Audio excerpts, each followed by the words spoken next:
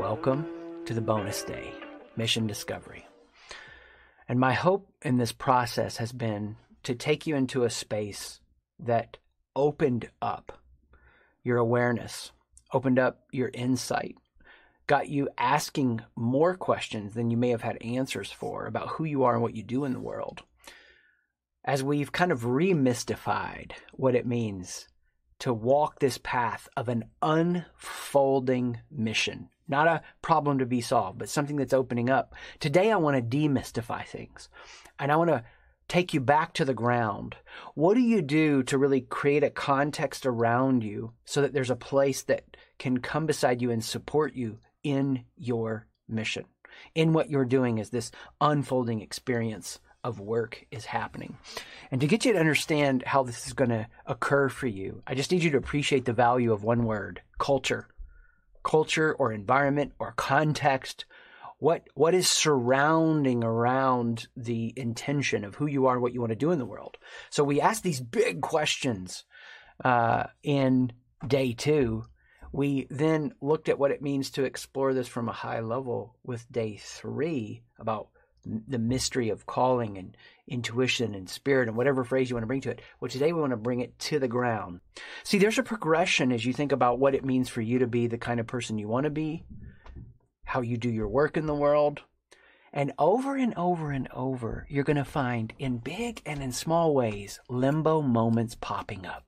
We've used this phrase over and over in this multi-day journey. These limbo moments, these moments where we're in between. It's between what it could be and what it should be, but what it actually is. And this is why people struggle in the small moments like we've talked about.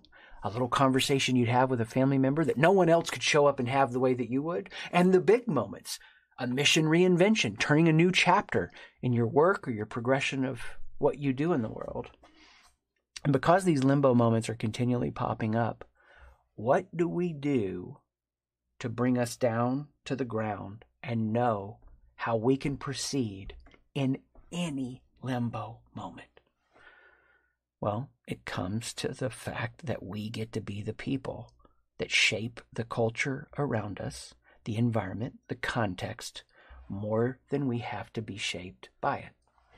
One of my first jobs, well, when I was employed by somebody else, I think my first official job was where I made it up, making jewelry in the 9th grade. But it was later in high school, and I worked in Chick-fil-A. And working in Chick-fil-A, one of the managers, he was a thief. He would drop a piece of cheesecake in the packaging on the ground and be like, oh, well, it's dropped now. I guess I got to eat it. He'd drop some chicken sandwiches in a bag and be like, oh, we dropped it. I got to eat it. That was the culture. So how did that spill over into me? I'd take an order at the register and turn around to fix somebody's food and shove chicken nuggets in my mouth. I'm violating all kinds of health codes. I'm stealing. I'm replicating the culture that's around me. I'm being affected by the culture more than I'm impacting it. It's very normal for most people. Most people don't live to shape what's around them. They live shaped by what is around them. I would hand the nuggets out in the mall because that's where Chick-fil-A's used to be. And I'd stand there with my tray and my outfit, my uniform. And I'd give nuggets away, and I'd look around and I'd eat a few. It was terrible, and I know I'm laughing about it, but I was impacted by the culture more than I was impacting it. So here's what we're going to do. When you're in doubt, when you're opened up and you're considering who you don't want to be, what you don't want to do, what you don't want your worker life to become, those big questions we asked in day 1, when you're looking at those circles that we looked at in day 2, when you're considering intuition, calling, mission, like we talked about in day 3, if you're constantly walking around and open-minded in all these big questions, but never grounded on the earth advancing something, you're going to be in trouble. Open-mindedness is a strength, and it's something that's cultivated, and most people don't have enough of it. But as we are open-minded, we want to be able to ground ourselves right into what we need to do in this moment, in this limbo moment. Because I can't sit on my hands and contemplate and question my purpose every day and never take action. So while we've opened up the mystifying of this process, we want to demystify it, take it to the ground. And what these 3 actions I'm going to give you today, They're going to keep you engaged on the path when you're struggling, when you're in doubt, when you're uncertain, what you can do to actively shape the context and environment around you more than you are shaped by it. Now, the problem with these is these 3 actions. The reason they're so powerful to guide us every day is because people think there's a finish line to them. They think you can do these once and just finish it. The problem is that they're never finished. We did some landscaping at our house recently, and when I walk out onto the porch and I sit on this little chair on our porch and sip my coffee and listen to the birds and watch the genetic mutant of a rabbit play in our yard. I'm not kidding about the genetic mutant. It has a tail growing out its side. Tail in the back, tail on the side. Freakiest, weirdest thing. I need to get a video of it. But when I'm sitting out on the porch, I can look at the landscaping, and there was a spot where there was this big bush that had died. And I took that bush out. I don't know if you've ever taken a bush out of landscaping. A big one. It ain't easy. You may think it's easy. It's hard. The root systems are deep. And I have a brother-in-law who worked for landscaping. He's like, attach a chain to it and pull it out with your car. And I'm like, you're insane. I'm going to do some kind of damage to the house if I do that. I wrestled with it for like an hour. Finally got it out. When I go out and sit on the porch, I see that bush out of the landscaping. It's a beautiful spot now. Guess what I feel? Accomplished. It's done. I finished it. It happened. These 3 actions I'm going to lay out for you, what makes them so powerful is that you'll never finish them. They need to be done every day, over and over and over and over again. You say, Chris, how is that so powerful? Because it'll give you direction. It'll give you what to do when in doubt, when uncertain. The mistake leaders make is they think they can finish them. No, these are never finished. So as I walk you through these, what's going to be so powerful and beautiful is you can go on a transformational journey through these concrete steps. Action number 1. Action number 1. See, feel, hear the vision. So yesterday I shared with you the starting point of a calling, a mission, a revelation is to see, feel, and hear something. Okay?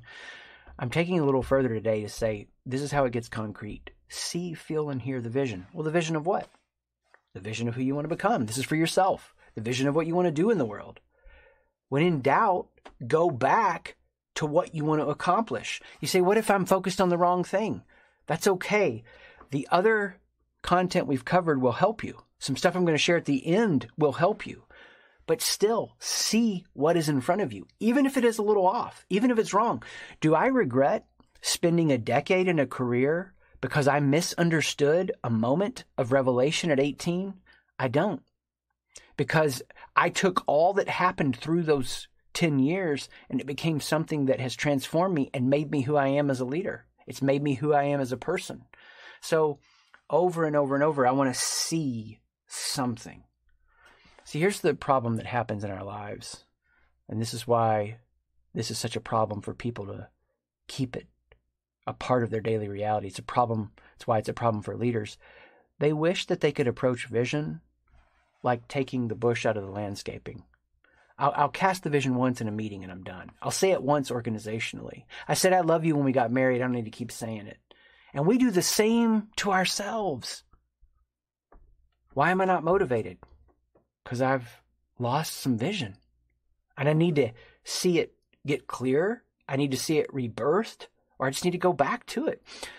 There is nobody in your life who can fully take the responsibility for your motivation other than you. If you make someone else responsible for your motivation, you've made that institution the center of who you are.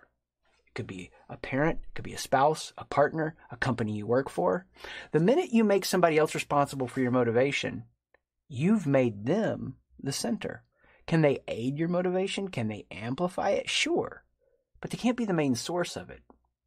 You say, Chris, I don't really feel motivated right now. Well, motivation is the fruit from you dialing in the vision. So don't focus on trying to get motivated. Don't focus on making another person responsible for your motivation. Go in to look for that vision, to make your own meaning. We talked about this idea in this journey about what it means for you to show up to the people that only you can show up to. Only you can be the person that is in relationship with your partner or spouse or love interest or a parent or the team that you serve. And when you express yourself as that icon that we talked about, that only you can be in that spot bringing that impact, you get to be the kind of person who learns to take responsibility, to make their own meaning, to see their own vision. And that's what supplies the motivation. There's a lot of different ways we could describe it. If making your own meaning is a word or a phrase that helps you, how do you draw inspiration for what you're doing right now? You are seeing or feeling or hearing something that is driving you. And it could be fear-based. Most people, when they're living out whatever their worldview is, it's some kind of fear. Very few people get to a worldview that is free of fear. Usually the worldview that follows fear is one that's anger-based. And they're very reactive. Very few people get to like this third worldview where they find a way of making their own meaning, of taking responsibility for their own vision.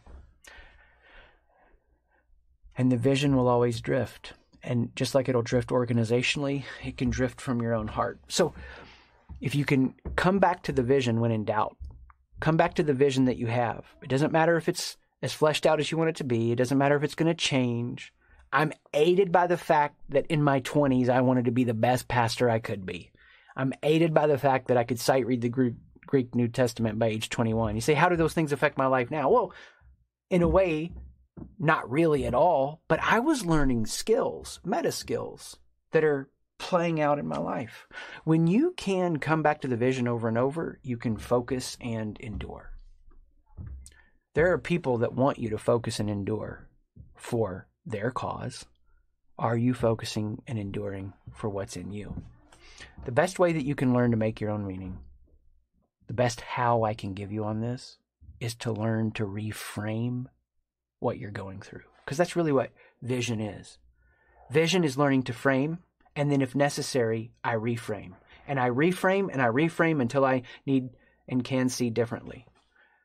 And until you develop the skill of reframing, you'll always be less than you could become. Now, there's many ways to reframe a situation. You could take any leadership challenge you're facing right now, and I could bring about 7 to 12 of the biggest leadership templates and help you come up with new solutions, new ways to focus and endure, new ways to have a vision. But I'll tell you, there is one reframing that unlocks all the rest. When you can reframe a situation and separate who you are as a person, your identity, from the roles and the relationships. When you learn to reframe things like that, you don't have to be dominated by your feelings. You don't have to deny them. You're aware and learning from them. You don't have to be caught up in any kind of shame, any kind of narrative that's driving you away from the calling and the intuition of your mission. Over and over, it's our joy as leaders to lead ourselves first and then lead others by coming back to the vision. That's action 1.